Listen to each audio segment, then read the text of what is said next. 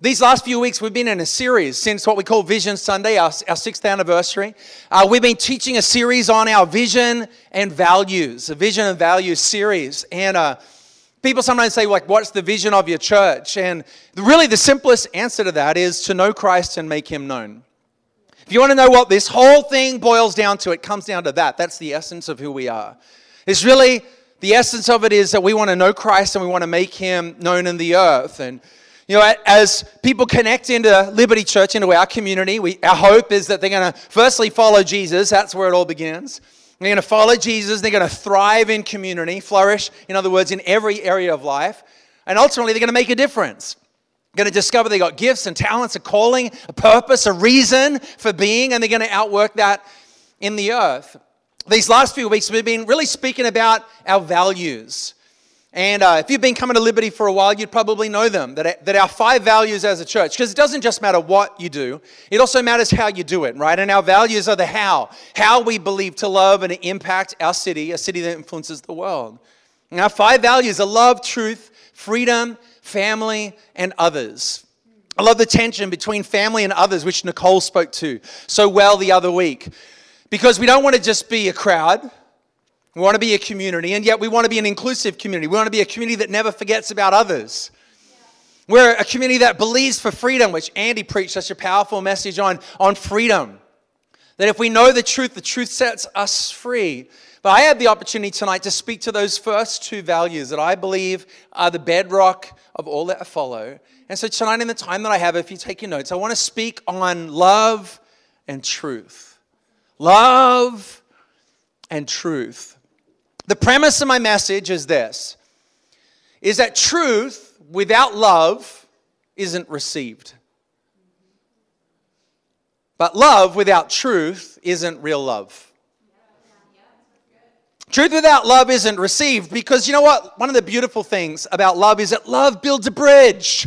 Love opens a door. Love makes a way for the human heart to receive truth.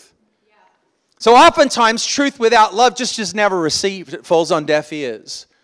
But on the other hand, if we have love with no truth, I question whether that is real love at all. Love and truth, love and truth.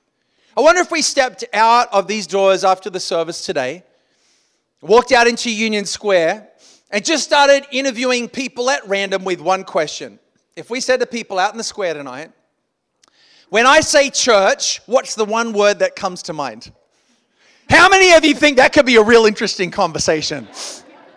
That it could be entertaining and at times offensive. It could be all kinds of things, right? That we would get a whole gamut of words back, and not all of them would be positive words either. We would get all kinds of responses from people on the streets of our city. I wonder how many people we'd have to ask that question of before the first person would say love. When I say church, when you say church, I think of love. I wonder how many out of every 100 people would have that first reaction, their knee-jerk reaction to the word church be love. And yet, wouldn't that be an incredible testimony if we could achieve it? I mean, just lean into that for a minute. Imagine what it would be like if the overwhelming testimony of our church was love. I mean, there's a lot of things a church can be known for, and they're not necessarily bad. I mean, if people say, hey, you know, the preaching's good at that church, or you should hear the worship there, or, you know, they really do discipleship well, or any number of other things, solid theology, they're not bad testimonies. But what a testimony it would be, especially if it was coming from the mouths who've never even been through the doors to come into this place. If the word on the street, so to speak, were, I hear they really love people at that church. Wouldn't that be an awesome testimony? Jesus said in John 13:35, he said, by this, everyone will know that you are my disciples if you love one another. In other words, Jesus said he wanted that to be the very hallmark of our lives individually and our lives collectively. We, the church, would be known by our love for one another, he said. In our discipleship, it wouldn't just be seen in our fat Bibles, and it wouldn't just be seen in our church going. It wouldn't just be seen in saying hallelujah after everything, although these are not necessarily bad things.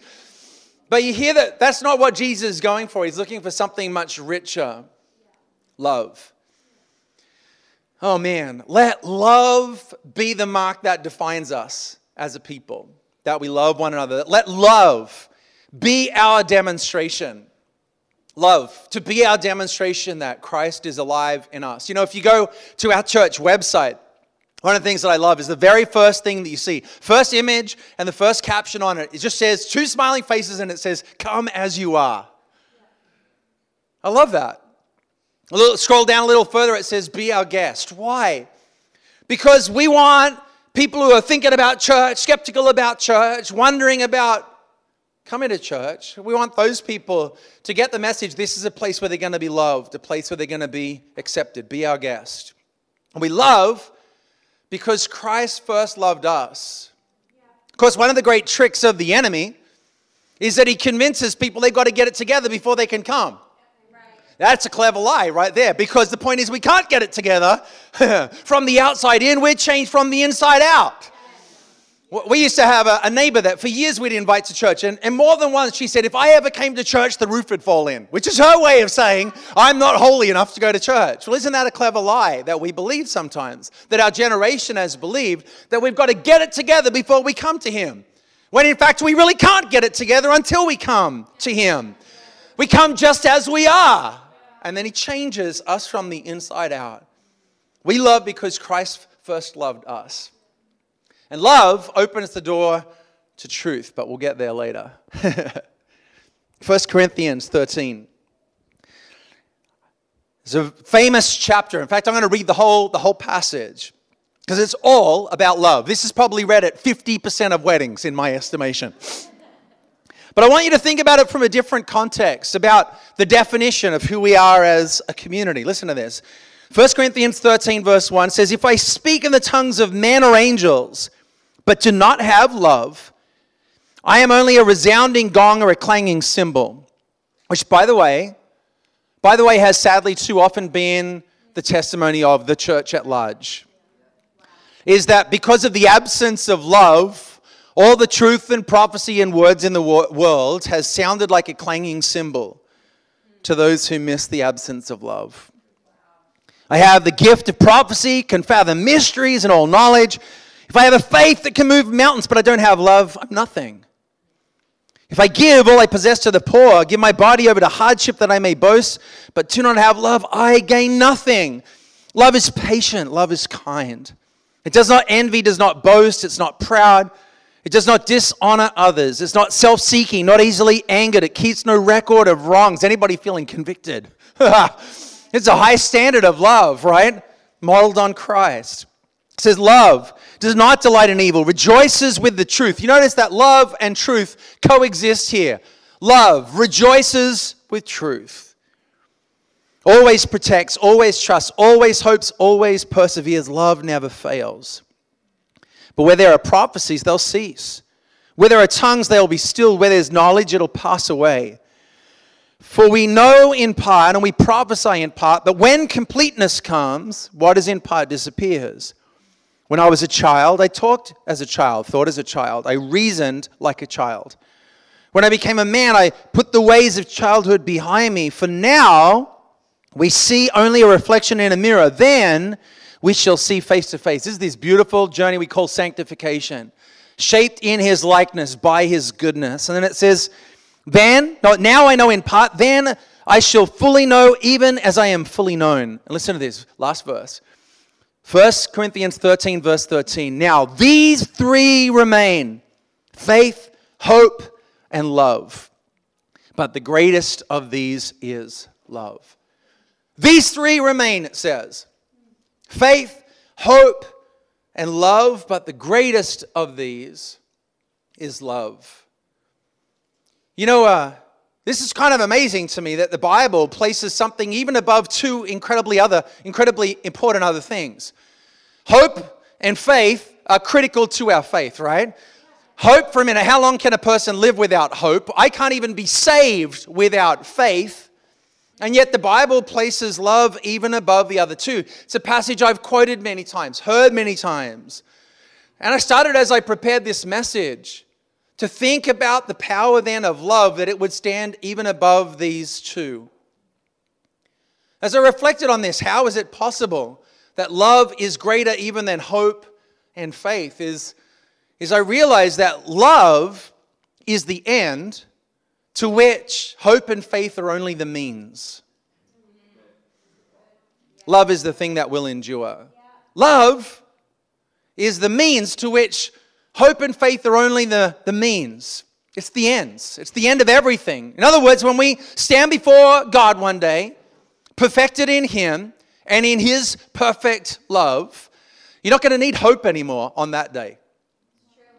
Hope will be fulfilled. You're not going to need faith anymore when you stand before Him face to face in all His glory. Amen. Hope, faith, they were the means to get you to His enduring, perfect, eternal love.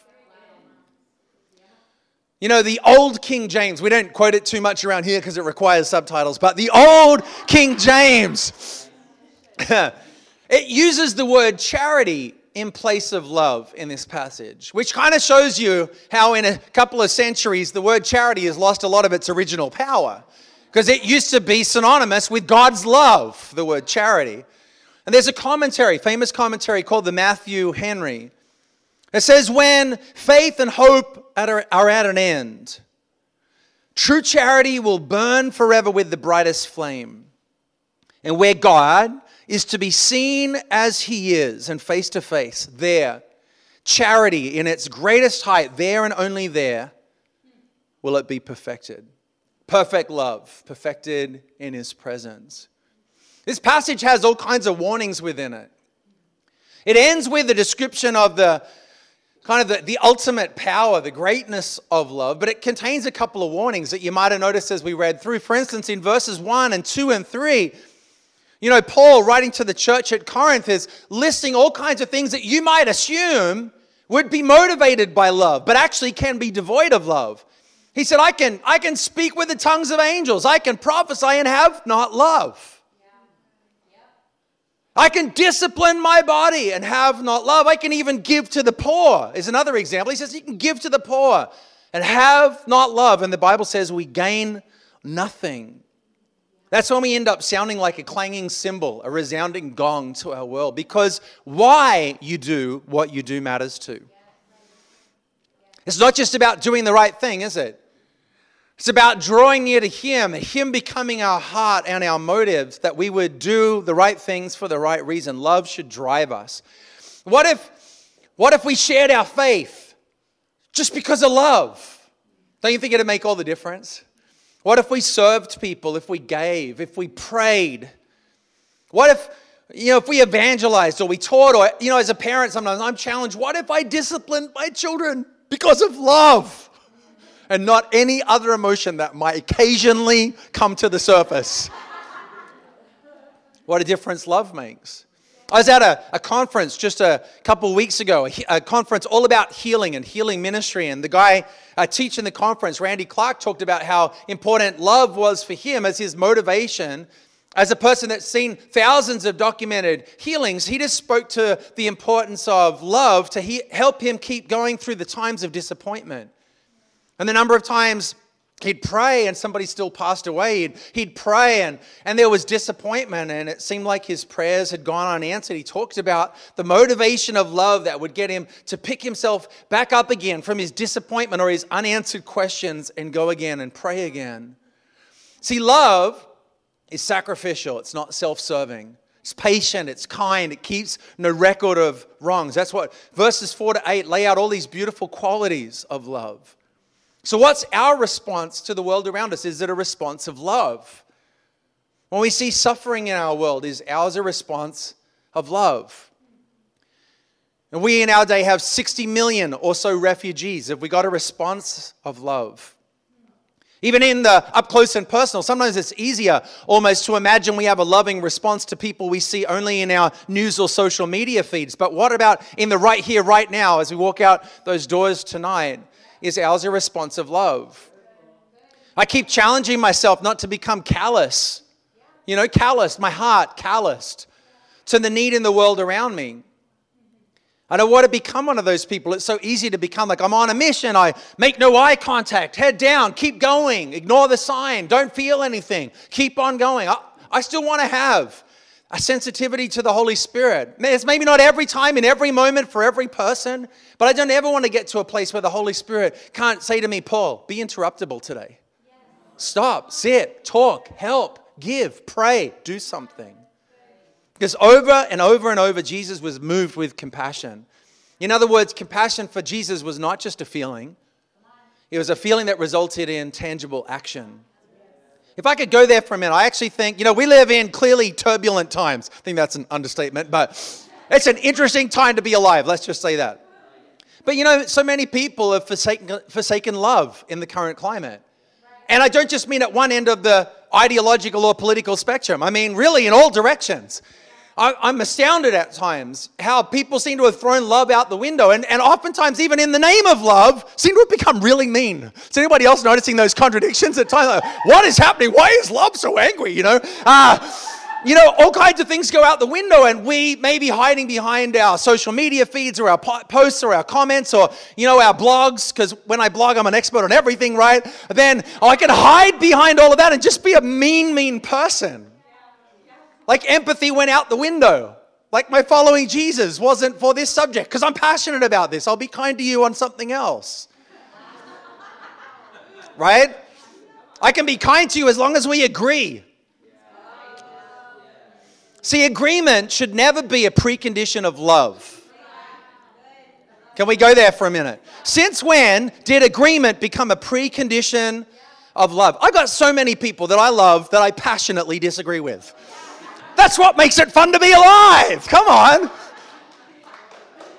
We can have unity without uniformity. Did you hear that? We can have unity without uniformity. We don't all have to see things the same way. In fact, that's the beauty of the diversity of the body of Christ. I got lots of people I love and disagree with, and I hope you do too. And we'll talk to truth in a minute, because I also don't believe that being loving means automatically accepting everything, not speaking up about anything, not daring to have the hard conversations, or just we all decide our own truth. I don't believe that either, but we got to lead with love. And here's what's so important to me is, as I wrestle with these things, we aren't going to change the very real issues of our world if we operate in the spirit of our world. We got to come in a different spirit. Amen? Come in a different spirit. Jesus put it this way, John 15, verse 12. He said, my command is this, love each other as I have loved you. Want to talk a high bar? That is it, right there. That is the definition of the high bar. Love each other as I have loved you. Greater love has no one than this, to lay down one's life for one's friends. In other words, true love, Christ-like love, if we are shaped in His image, conform to His definition and not to the world's, then love is sacrificial, it's not selfish. I remember years ago, you may or may not have liked the movie, but to me it was tremendously impacting, even as a believer, as a preacher who taught many people about the death and resurrection of Jesus. When I first saw that movie, The Passion of the Christ, it was so confronting for me. I saw it at a pre-release in a room, a very small theater, full of pastors. Everyone in the room is like a professional Jesus sharer. We all know the story. We all know how it ends. You know what I'm saying? We all know it, and yet something about it was so confronting to me. And I don't just mean to see it so visually portrayed. Of course, that's confronting. But to me, I was confronted with the sacrificial love of Jesus, with the reality of that we so easily sanitize today. I remember it got to the end of the movie, and then the credits rolled. Nobody moves. The curtains open. Nobody moves. The lights come on. Super awkward. Nobody moves. Nobody wants to be the first one to move. And tears are streaming down my face. And I'm just whispering over and over, thank you, Jesus. Thank you, Jesus. I'm sobbing, so confronted with His sacrificial love. And then He says, love like that. Selah. See, Ephesians 4 is a famous passage that talks about what I'm doing right now. In the first few verses, in verse 11 of this passage, it talks about how God gave different gifts for the body of Christ, like apostles and prophets, teachers, evangelists, pastors. It talks about that these gifts were given for the equipping of the saints for the work of the ministry. That's what I'm supposed to be doing right now. I'm not doing the ministry, I'm equipping you to do the ministry. And then it says in verse 16, which I want to read, Ephesians 4, verse 16. It says, from him, from Jesus, the whole body, joined and held together by every supporting ligament, grows and builds itself up in what? In love. Grows and builds. How does the body of Christ, how does the house of God, how does the church grow? It says it grows and builds itself up in love as each part does its work. Each part does its work. Love is so important because it binds us together so that each part can do its work. Your physical body has different parts. Each different part has a different form because it has a different function, but they're part of one body. That's the beauty of the church. The beauty of the church, the bride, the body of Christ, we are different parts. And the scripture says in another passage, the eye shouldn't say to the hand, I have no need of you. We have different parts and different forms, but we are part of one body. We need each other. When one part hurts and when one part suffers, the whole body ought to feel it. Love helps the church celebrate diversity in unity. Isn't that a good thought? Love is what helps us do that. Celebrate our diversity and yet all the same time grow in our unity. You know, one of the fun facts that came out of the survey we did late last year, we just recently got done compiling all the results, and one of my favorite statistics out of the whole thing was to discover that we are even more culturally, even more racially diverse as a church than our neighborhoods are. I love that thought because there's something about heaven on earth when people from all different backgrounds, different generations, different tribes, different tongues, different ends of the political spectrum, there you go, when we can come together and celebrate our diversity in unity together. To me, that's like a picture of kingdom come on earth as it is in heaven. That's what heaven's going to be like. Amen. Talk about diversity that we'll see there.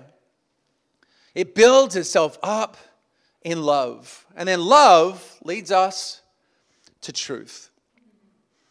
See, truth without love isn't received. But love without truth, I would argue, is not real love at all. Many people are comfortable with the church talking about love. In fact, they wish we would just talk about love. Because mostly when it comes to love, even though we understand it comes from a different place and we believe in a different kind of sacrificial and selfless love, with love is often a unifying thing. But the world is not nearly so excited about the church talking about truth. Amen? Truth. And maybe understandably so. I laugh, not because I laugh in some cynical judgment of the world. If anything, we got more fingers pointing at ourselves as the church for why the world feels that way. Because the church has done sometimes a lousy job of handling of truth. Too much truth without love. You know, it says in John 8, verses 31 to 33, to the Jews who'd believed in him, Jesus said, if you hold to my teaching, you are really my disciples. By the way, he's drawing a line in the sand here. Everybody's been with them, they're hanging out, we're following Jesus, and then he draws this line in the sand. It's like a line of truth. It's confronting. If you hold to my teaching, you are really my disciples. Then you will know the truth and the truth will set you free. You see the relationship between these things? People love to quote the second half. Know the truth and the truth will set you free. Okay, but you know, where does that truth comes from? Holding to the teaching of Christ. Being his disciples. And then you will know the truth, and I'll explain shortly what that truth is, and the truth will set you free. And you know what? His audience were kind of offended. Look what they say. They answered him, we're Abraham's descendants, and we've never been slaves of anyone. How can you say we shall be set free? Like, who do you think you are? We're not slaves. We're not those foreigners. We're not the Gentiles. We're Abraham's kids. We are free by definition. And yet Jesus seemed to be differing with them on that. You know, what's important to understand is that it's knowledge and obedience together that lead us to freedom, not knowledge alone.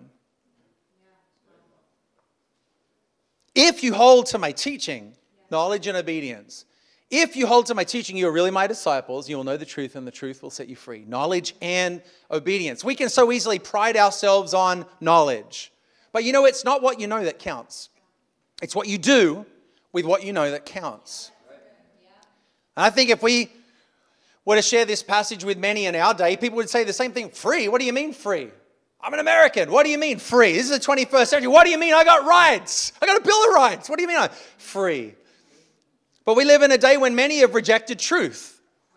And they're not experiencing the real, eternal, enduring freedom that Christ is speaking about. We live in a day when many people reject truth. I got my truth, you got yours.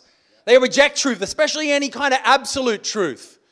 Maybe one of the least popular verses of our day would be when Jesus says, I am the way, the truth, and the life. And no one comes to the Father but by me. That is like a real hard line in the sand right there. That's not one of those popular verses these days, right?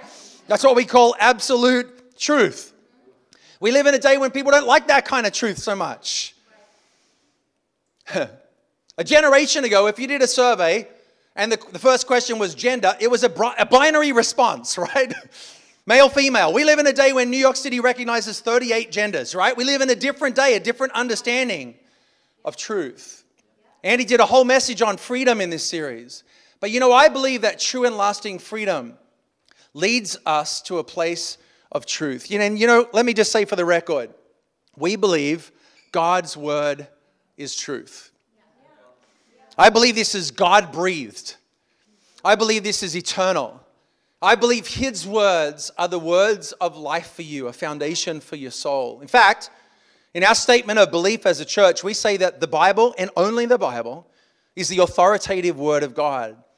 It alone is the final authority in determining all doctrinal truths, and in its original writing, it is inspired, infallible, and inerrant. It's a foundation for my life. Truth. See, relationship, love should lead us to truth. That's what I found marriage to do. Leads me to truth, not always comfortable truth either. It leads me to truth. The Bible calls us, the church, the bride of Christ. And so we are in a covenant relationship founded on love, but leading us to truth. See, even in our earthly relationships, love ought to lead us to truth. To a place where we can let our guards down or be vulnerable, be real, share our hopes, our dreams, our fears, our hurts, our past. That's what it ought to be. A place where we can be honest with each other as the years have gone on in marriage. Being able to say, I hate it when you squeeze the toothpaste tube that way.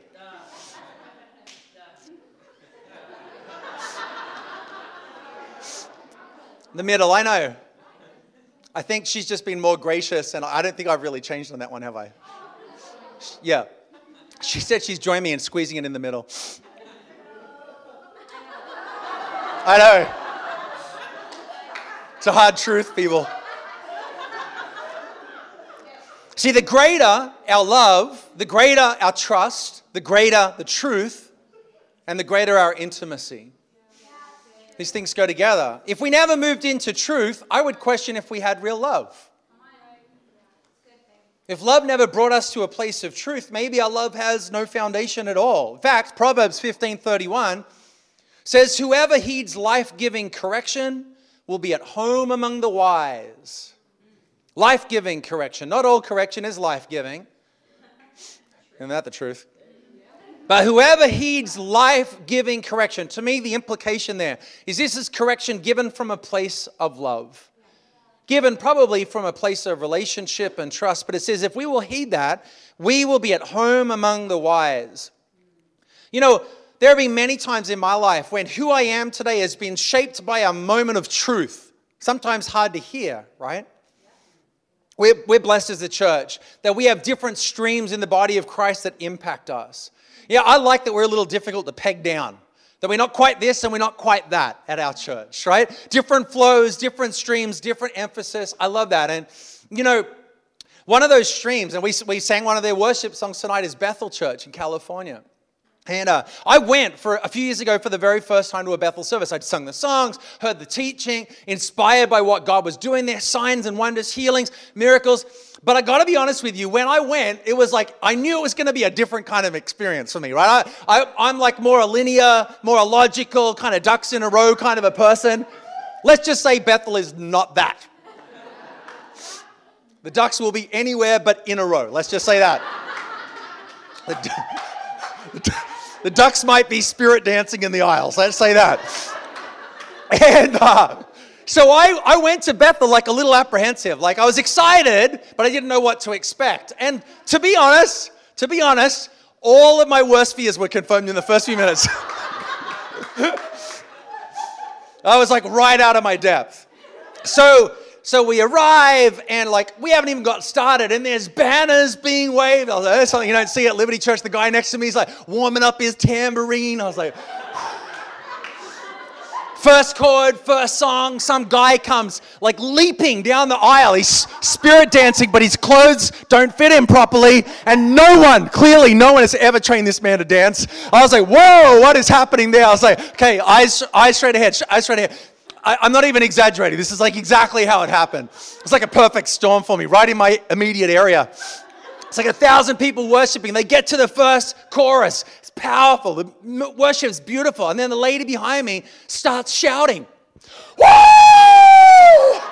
Woo! She's shouting behind me. I was like, so, like I got a twitch, you know. It's like we're 5 minutes in. I'm thinking this is a 3-day conference. What did I do? What was I thinking? So, woo! Is behind me, and I was like, all right. Focus here. Focus. We can do this. And I pray a little prayer. This is exactly how it goes. Pray a little prayer, and I just say, Holy Spirit, I am here for an encounter with you, and I'm not going to let anything distract me. And then the Holy Spirit, like really kindly, says back to me, that's good, Paul. Yeah. And then there's this long pause. He says, that's good, Paul. Because you don't know what I set her free from. And it's suddenly in that moment, to the depth of who I was, I realized my judgment. It's like, you self-righteous, fill in the blank.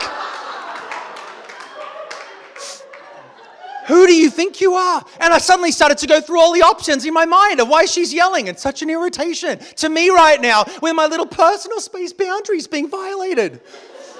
She's yelling. How do I know she wasn't rescued from abuse or brought out of human trafficking? How do I know that all the words she has in this world right now to express her love to the God who set her free is, woo, I'm going to join you. I don't know what we're shouting about. Woo!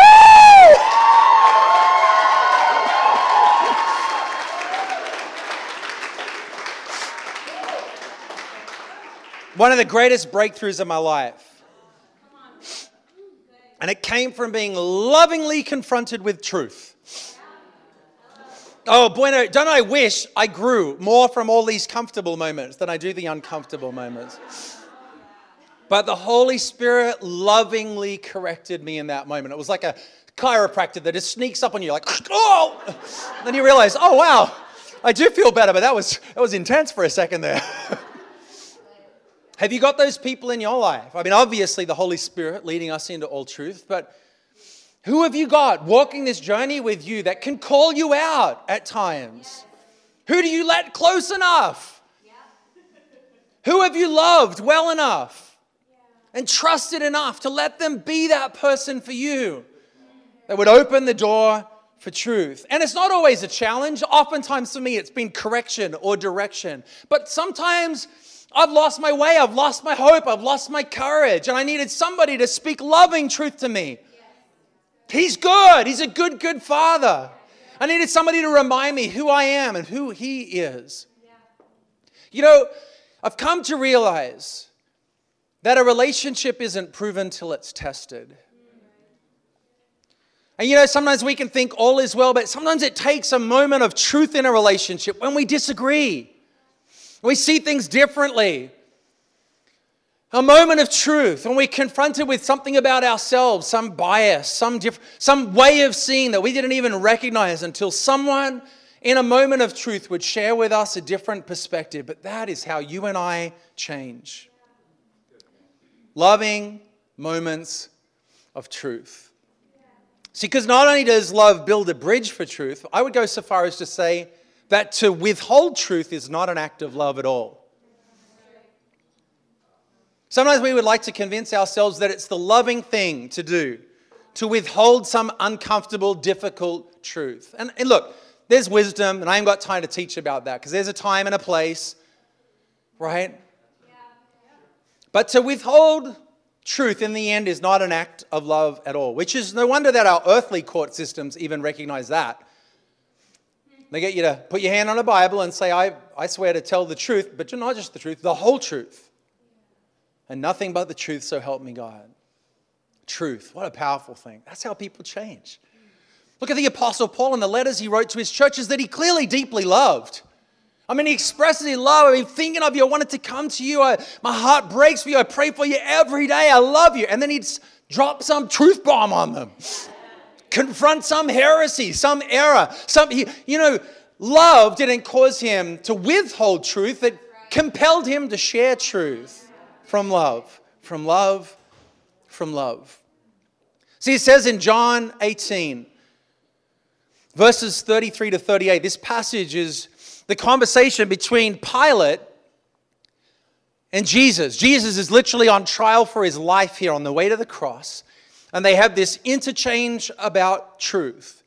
John 18:33 says, Pilate went back inside the palace, summoned Jesus and asked him, "Are you the king of the Jews?" "Is that your own idea," Jesus asked, "or did others talk to you about me?" "Am I a Jew?" Pilate replied. "Your own people and chief priests handed you over to me. What is it you have done?" And Jesus said, "My kingdom is not of this world. If it were, my servants would fight to prevent my arrest by the Jewish leaders. But now my kingdom is from another place." "You are a king, then," said Pilate. And Jesus answered, "You say that I am a king. In fact, the reason I was born and came into the world is to testify to the truth. Everyone on the side of truth listens to me." And listen to Pilate's response. "What is truth?" "What is truth?" retorted Pilate. And with this he went out again to the Jews gathered there and said, "I find no basis for charge against him." And they crucified him anyway. What is truth? I feel like that could be the sentiment of our generation. What is truth? You got your truth, I got mine. What is truth? Well, truth incarnate was standing right before him in the flesh. Truth was right there. He's talking to truth because the point is he asked the wrong question. Did you get that? He asked the wrong question. He said, "What is truth?" But the question should have been, "Who is truth?" Because truth was right there in that moment with loving eyes, looking at him, interacting with him. And truth is right here and right now, looking at you just the same. Truth is a person. Truth is a person. And that's why our great hope for you doesn't start with making a difference. It starts with following Jesus. Follow Jesus. Thrive in community. Make a difference. Thank you for listening to the Liberty Church podcast. If you are in New York City or will be visiting the New York area soon, please be our guest on Sunday. For service times and locations, please visit libertychurchnyc.com.